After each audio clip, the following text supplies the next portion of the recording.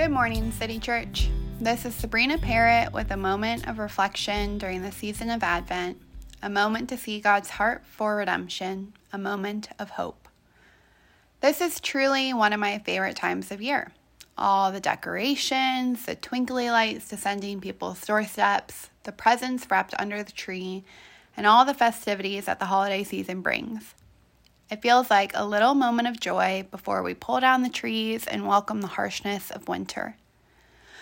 But amidst all that, I often lose sight of why we adorn our houses in red and green and go on techie light tours or drink hot chocolate.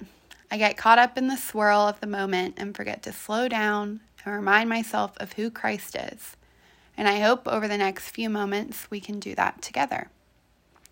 As we follow along the Jesus Storybook Bible for today, its punchy headline jumped out at me. 10 ways to be perfect. Feels so fitting for this time of year. As we live in a world of solutions, you can't look at your phone or leave your house without headlines like this. Like, a gift guide 4 miles long for nearly anyone in your life. Or 5 ways to de-escalate Christmas dinner tension.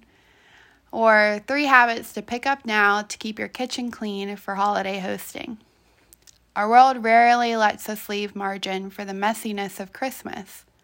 And sometimes it would be easier to look at God's law as 10 ways to appear to have it all together during this season and pretend that reality isn't what it is. I like to think the Israelites felt a little similar leading up to Moses receiving the 10 Commandments. That as they wandered, feeling forgotten by God, they tried to make their own joy and happiness with the cards they've been dealt. But because God is God, it's safe to not be caught off guard when He doesn't have that. He leads them to a mountain and sends Moses on up to share His heart with them.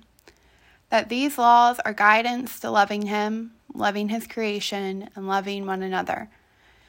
And while we try to chase all 10 into perfection, we will never accomplish it.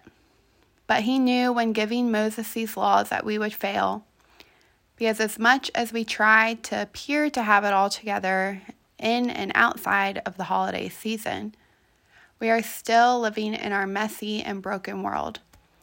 And all the cookies and presents and twinkly lights around won't change that. What the days leading up to Christmas does change, however, is our longing for something greater. Kate Bowler had a few great words to say about this in her Advent devotional. It reads, "Through Advent, we hold in remembrance the holy truth that God came to put things right. The ruler of the cosmos came to us, trapped in a small, squalling package of that most helpless human form, a newborn baby boy. He was born to save us, and He will, but first He must melt our hearts, appearing not as a sage or a philosopher or an emperor, but as a shivering little child with no home, a refugee. He disarms us with His tender vulnerability and summons us to enter His world as little children too." And I hope that as our hearts warm up to the idea of a baby boy that comes to make all things new, that we don't resist the messy and hard parts of Christmas too. That we leave margin for things to go wrong. That we cast aside our need for perfection. That we continue to remember what we always knew to be true. That love came down to right all wrongs and be our joy in the midst of sorrow. As we hope, stay well and do good.